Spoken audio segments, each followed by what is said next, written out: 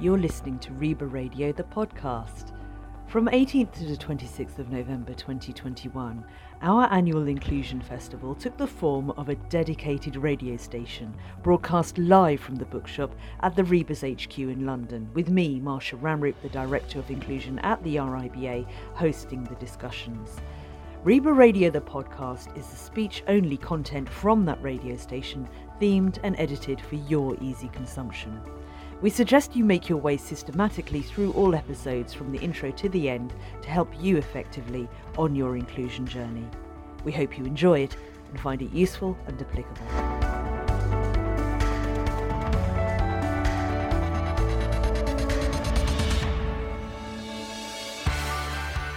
Shani Dhanda is an award-winning disability specialist, listed as one of the UK's most influential disabled people. She's also an actor too, which we'll dig into in a bit. We've known each other in the EDI space for a few years now, EDI, Equity, Diversity and Inclusion. And when I knew I was going to do this radio station, she was one of the first people I called, only to then discover, Shani, you used to work for the RIBA.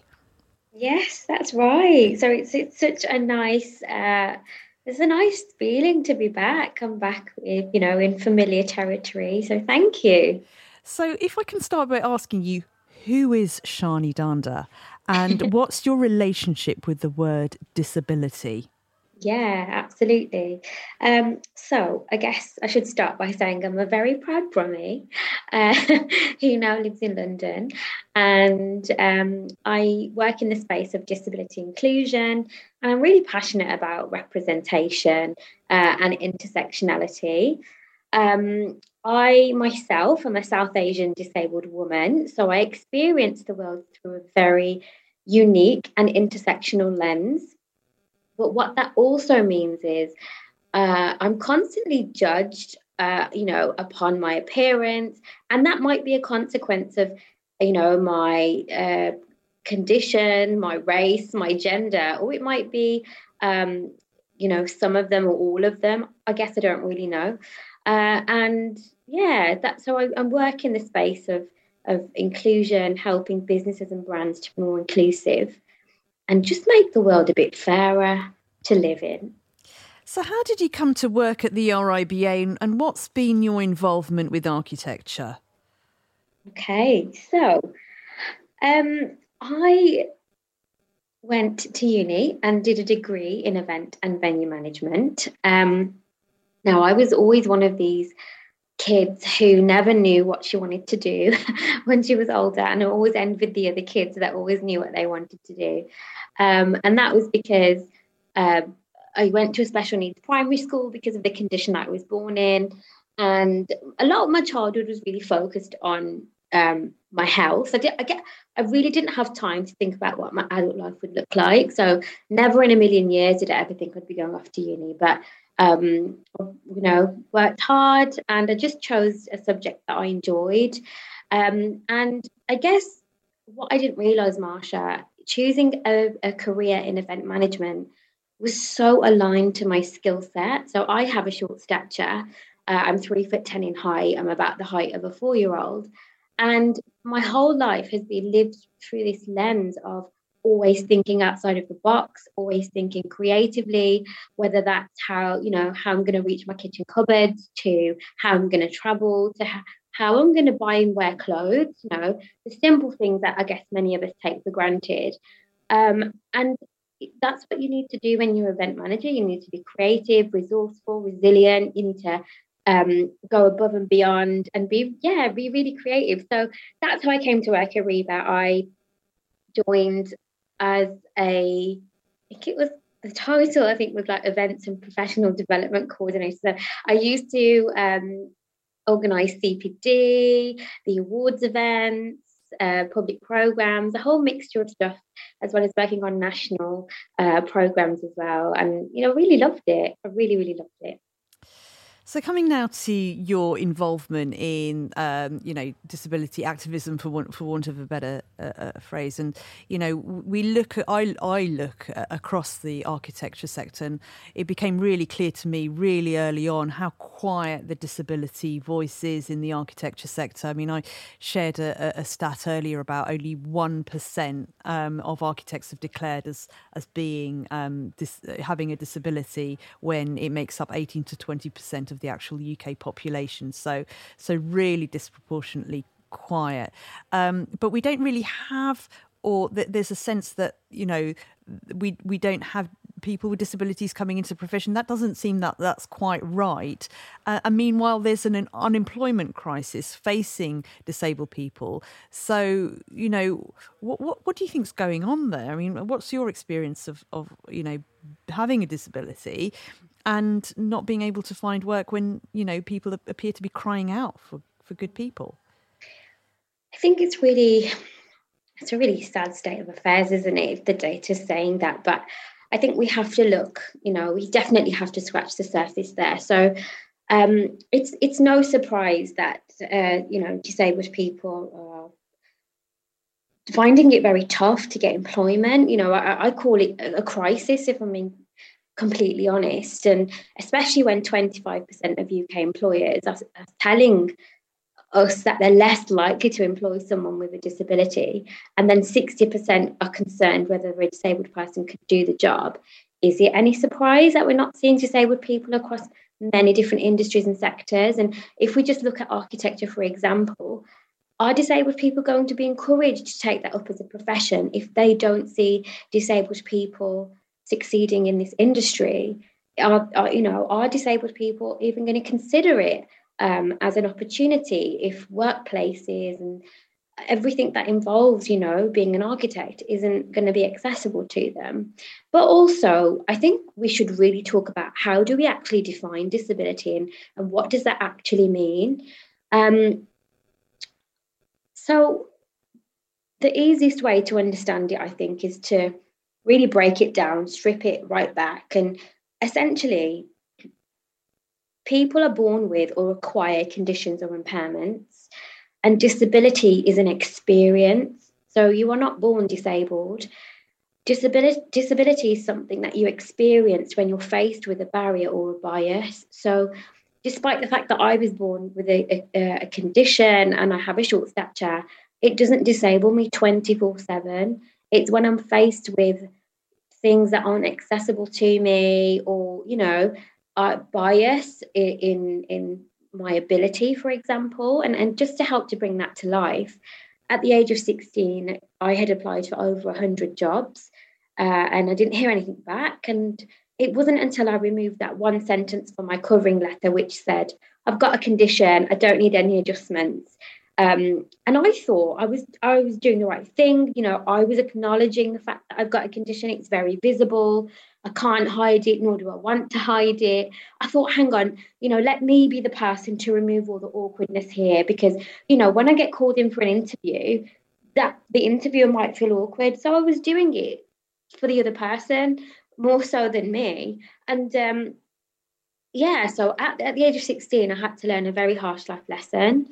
So that's what we mean when we talk about disability. And that 1% stat, you know, it just can't be right, because 1 in 5 of us in the UK population live with a condition or an impairment. That's 22% of the overall population. So I think maybe if we ask the question a little bit differently, or if people had a broader understanding of disability, a more holistic view, rather than just looking at it from a medical perspective, we would probably see an increase in the stats. And that experience that you talked of there about, you know, applying for jobs, I was speaking to a deaf architect who told me that this was exactly his experience, where, you know, he was declaring, you know, I'm deaf. And it's when he removed that information that he got invited for interview. And then when he went for interview, then he wasn't given the opportunities because they said, oh, you didn't declare that you were deaf, which is, you know, in itself, illegal, probably, in terms of that discrimination. But it's real and it's happening now. So even though this happened to you, you know, a few years ago, and probably you still would if you weren't in the position that you were in, you know, it's happening now in architecture, in the built environment, because of this prejudice around the word, and people feel that they can't explain. But there's no sense. I mean, sometimes people saying that they have or experiencing disability is simply just to declare it, not because it's going to impact on their ability necessarily to do any work. So, what do employers need to think about when they are faced with someone who's declaring or being upfront about, yeah, I have a disability here? What do they need to deal with there? I think that first things first, we need to acknowledge the fact that 20% of the working population are disabled, and 8 out of 10 disabled people acquire their disability during their working life. So the chances are that disability is an issue that we are all going to come across, in our workplaces, or whether we experience it ourselves. So we can't keep being awkward about it. And I really find this so strange. I live with my condition. It inconveniences me, but everybody else feels awkward about it around me. That doesn't make sense. It's not for you to feel awkward about. Okay, I know we don't have amazing disability representation on our screens, in our books, in our films. We are still living in a time where non-disabled actors play disabled characters, and that's seen as okay. I get it, but I still don't think that's enough of a reason for everyone to just feel so awkward. And the disability charity Scope have actually done research on this, and 2/3 of Brits have actively avoided a conversation with a disabled person. So first things first, I would say, get over your own awkwardness, get over that fear of, I might say the wrong thing, I don't know how to act. As a disabled person, you are not going to be the first person that we encounter that is going to be like that. But you also need to consider that you are massively overlooking a huge pool of talent. And, let's talk about the moral fact here as well. For many of us, having a job is something that is personally fulfilling, socially, economically, and professionally. And disabled people face many unavoidable extra costs. And then let's add into that, disabled people are twice as likely to be unemployed. When applying for jobs, only half of applications result in an interview, and nearly half of everyone that lives in poverty in the UK is disabled or lives with a disabled family member. Disabled people need to work just as much as everybody else. Probably, I would argue, even more with all these extra costs that we face, and that, it's not a small amount. It's £583 a month.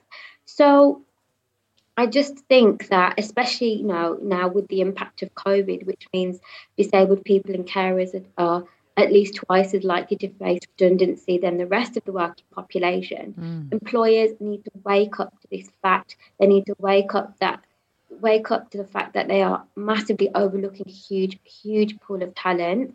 And especially in this space of architecture, why wouldn't you work with and want the skills and knowledge and lived experience of disabled people to design much more accessible places? And I just want to make a point, really, every space that I occupy, even my own home, it's not accessible. It makes life so much more harder. It constantly puts me at a disadvantage. It gives me so much more, disadvantage than it does to other people. Whether that's the flat that I pay a stupid amount of rent for to live in London, whether that's a workplace.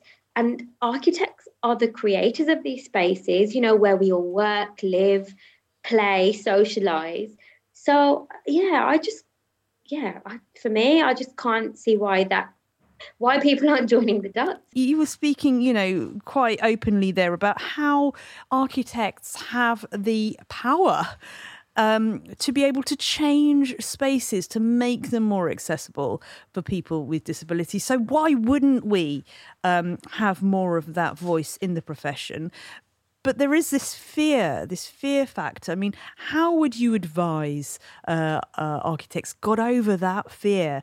Because that is really what's quite a huge element of thinking they have to do something, they have to make some changes. I don't know.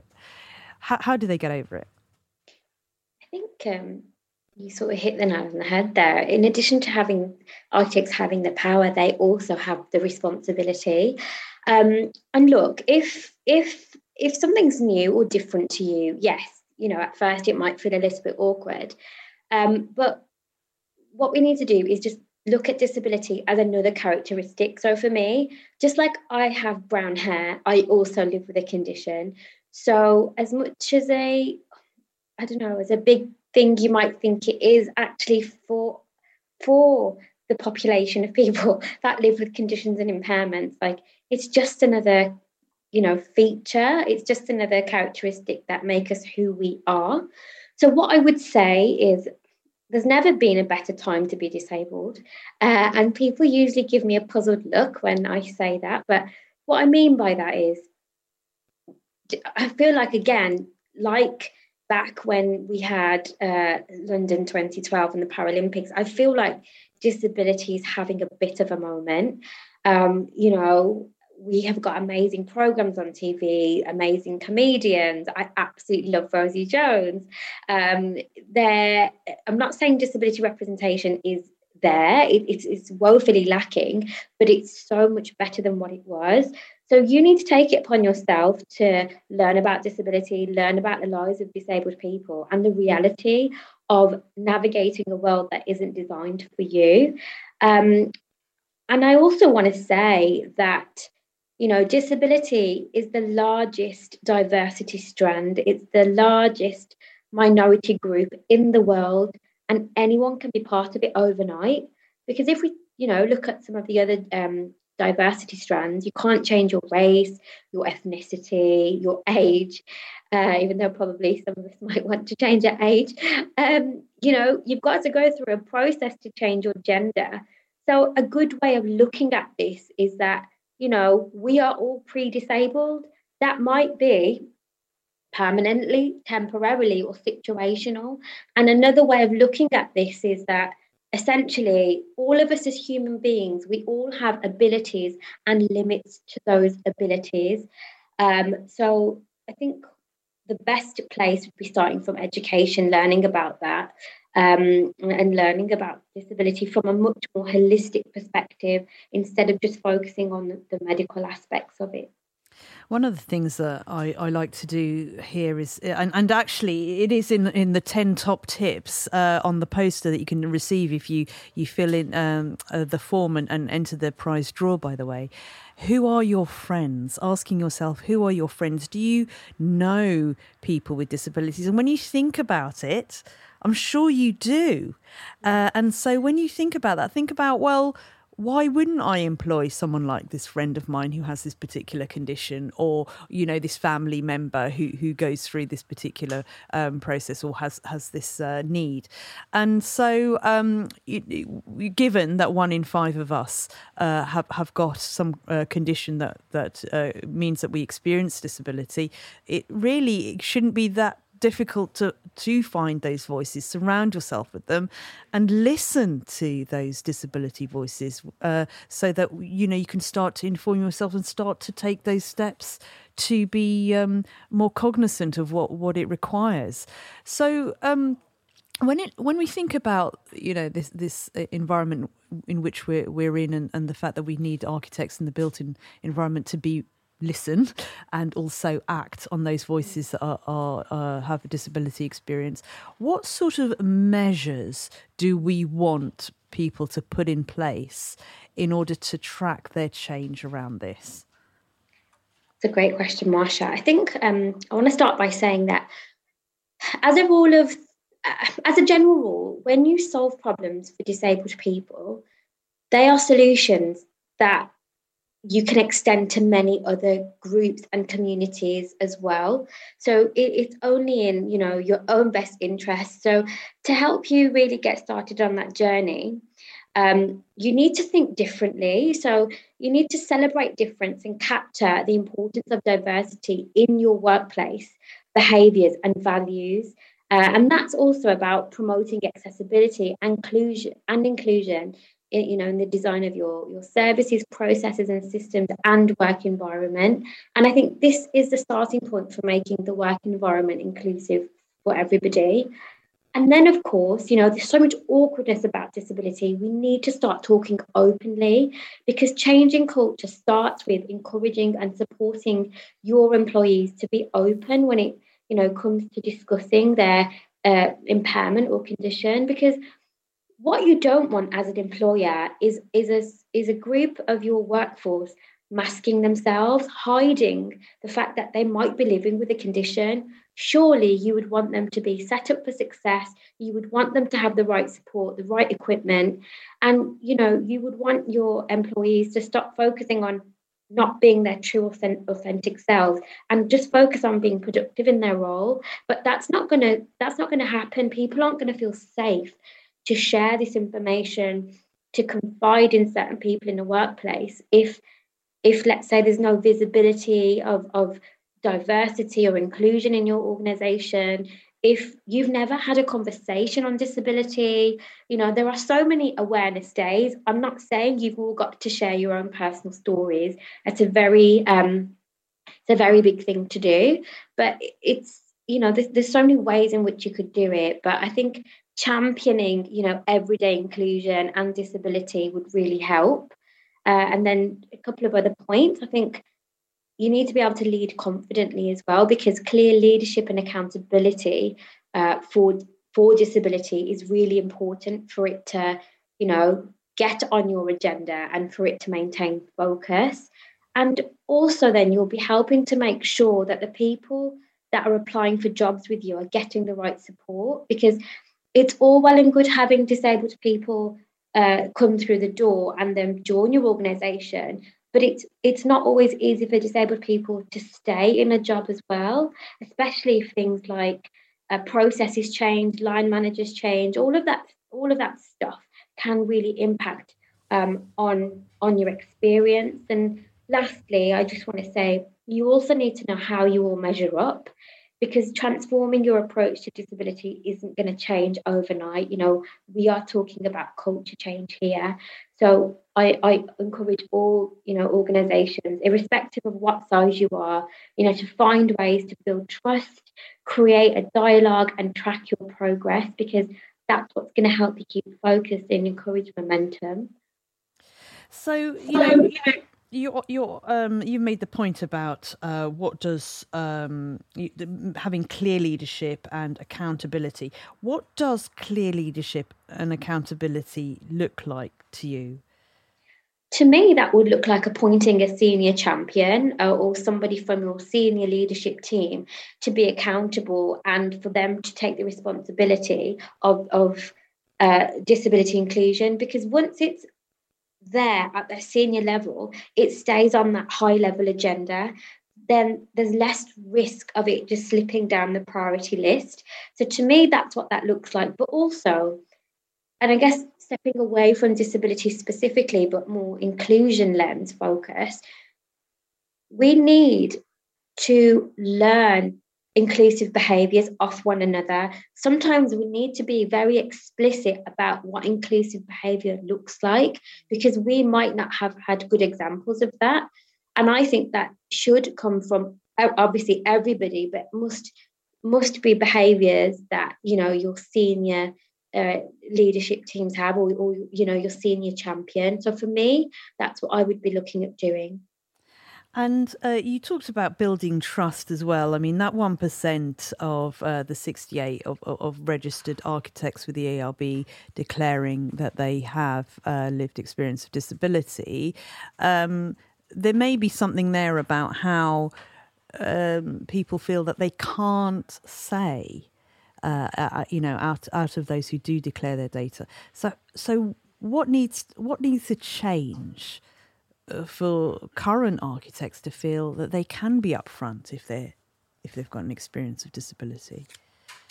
This is a really a broad area, really. It's so complex. So essentially, what we're asking people to do by sharing their information is label themselves. And as we know, disability is a label, and not everybody wants to be associated with that label. If you had met the 20-year-old version of me, I wanted nothing to do with disability until I learned about the social model of disability, which talks about, we live in a disabling world, and it's not my condition that disables me. It's the world around me and society. So what we have to recognize is that everybody is on a different, everybody's on a journey when it comes to, managing your condition or your impairment. And everyone's at a different stage of that journey. And if I'm being truthfully honest, I don't think a lot of disabled people have disability pride. It's tough. It's really tough being a disabled person. It's tough not getting the support that you need. It's tough seeing that things you probably asked for pre-pandemic were just given to everybody overnight because it suited the majority. Take, for example, remote or flexible working.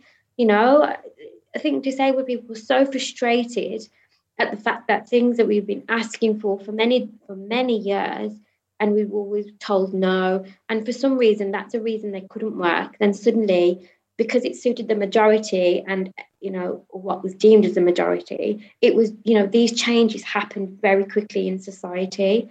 So there's what I'm saying is there's a lot to consider here.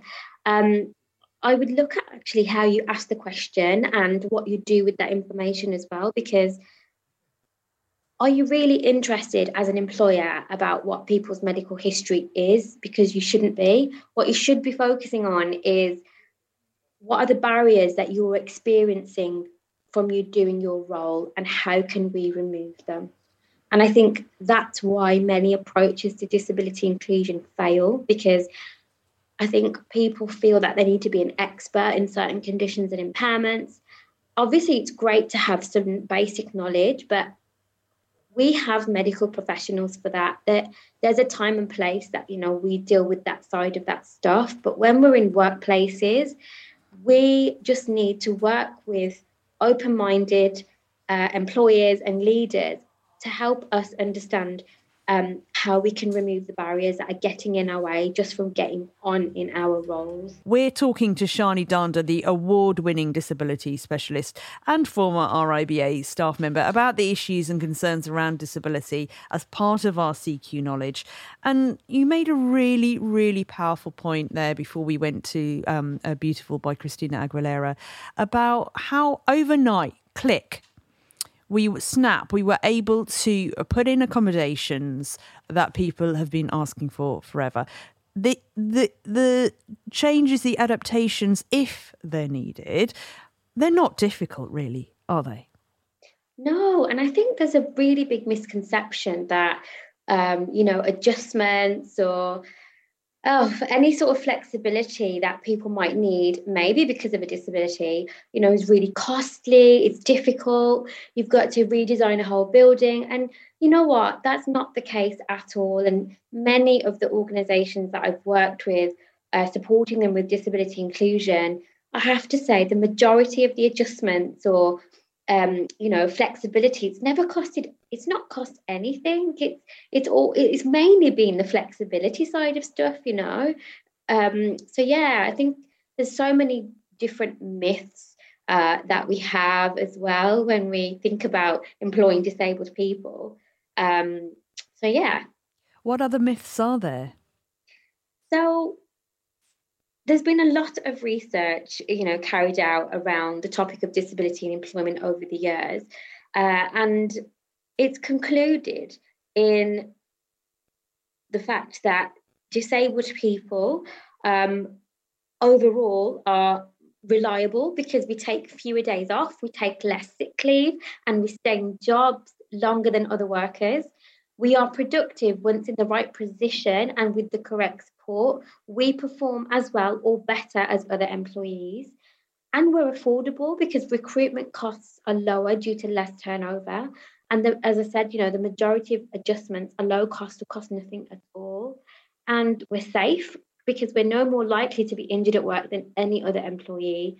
And finally, we're good for business because we're reflecting the customers and the communities that we serve. And people just prefer to work for more inclusive organisations. And I think this really highlights the point that, when we think of disability, the first thing that pops into many people's mind is ramps and wheelchairs. Well, actually, out of the 14 million disabled people that we have in the UK, 70% live with non-visible conditions or impairments, and only 1.2 million disabled people are wheelchair users. It's still a significant amount, but even the symbol that we have to represent disability, which is a wheelchair user, even that isn't, overly representative of this, hugely diverse community. And so, architects, as we know, quite crucial, as in you've made the point, in trying to design a world, design spaces, and ensure not only architects as well, but the rest of the built environment that we can be inclusive as possible. That point that you make about having that voice within your workplace, within your organisation, within your firm, can be the difference between being inclusive in what you do as well, the products and services of architecture, and not doing that. Isn't that the case, Shani? Absolutely. And I think you can only reach that point when you've got that lived experience around you and you're able to tap into that community. If you perhaps don't have disabled people in your practice, go out and speak to them. Do a focus group to get your things tested, and go and speak to the communities that you're going to be serving, and quite often it is going to be disabled people. Now, you've been involved in something very particular, the Disability Employment Charter that's gone to government. Can you explain a little bit more about that? What is that, and what do you hope to achieve with that?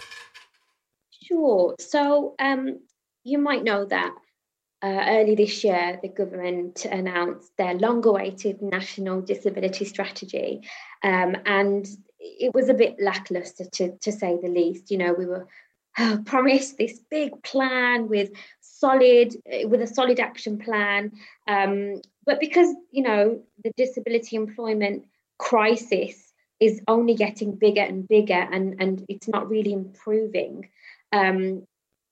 Disabled people, as long as disability charities and their organisations have come together now and put together this charter to help lobby the government to make this a mandatory requirement. So it's essentially a call for the government to act, and it proposes a set of vital measures that if they're implemented in a certain manner, that they would substantially shift the dial on disability employment. And I really do urge everybody to go and look it up. And, if you feel you're able to support the charter, put your name against it as an organisation. But another thing is it's a really good starting point. It's brilliant insight for any business out there on what action they can take straight away. What does the charter say then? So there's 9 points to the charter. And I think for me, the most important one is about employment and pay gap reporting. So you may or may not be aware that the disability pay gap is so wide that disabled people effectively work 2 months of the year for free. Now, I don't know many people that would voluntarily work 2 months of the year for free. And then when you layer further characteristics on top of that, let's say, ethnicity and gender, the gap just gets even wider and wider and wider. So the Charter wants the government to require all employers with over 250 employees to publish data annually on the number of disabled people they employ, as well as the disability pay gap. And there's other things in the Charter as well, such as workplace adjustments, working with disabled people and their representatives, and again, if you don't know, there's something called Access to Work, which is a discretionary government grant, which helps disabled people get in and stay into work. It's absolutely open to everybody. I think it's the government's best kept secret. If you don't know about it, if there's one thing you take away from this conversation, please go and look up Access to Work, whether you're an employer or a disabled person, and go and tell your disabled friends about it as well. Like, it's a brilliant scheme. What does it do? It's a 9-point action plan essentially.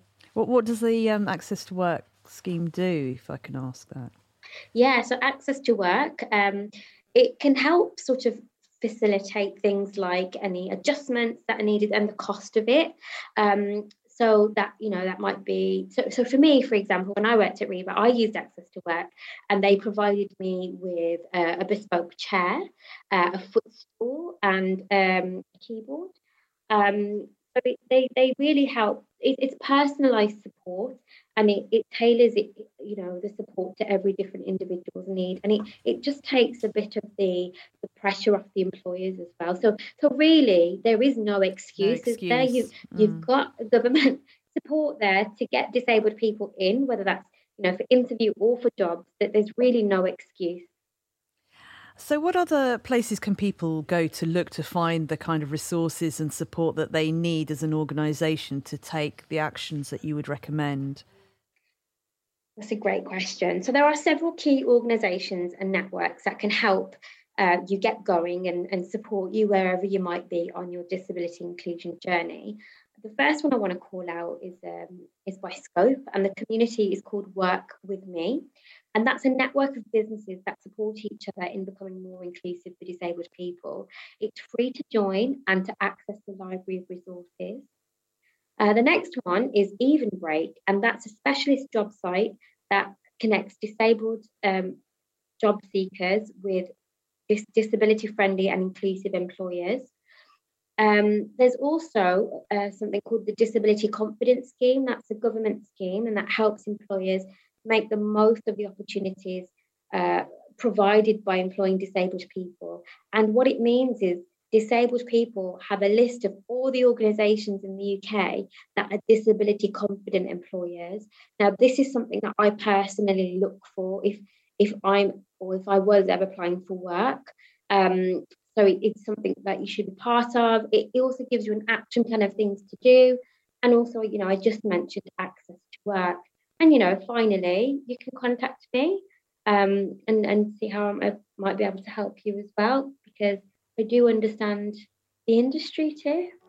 You're listening to RIBA Radio, real inclusive, brilliant action.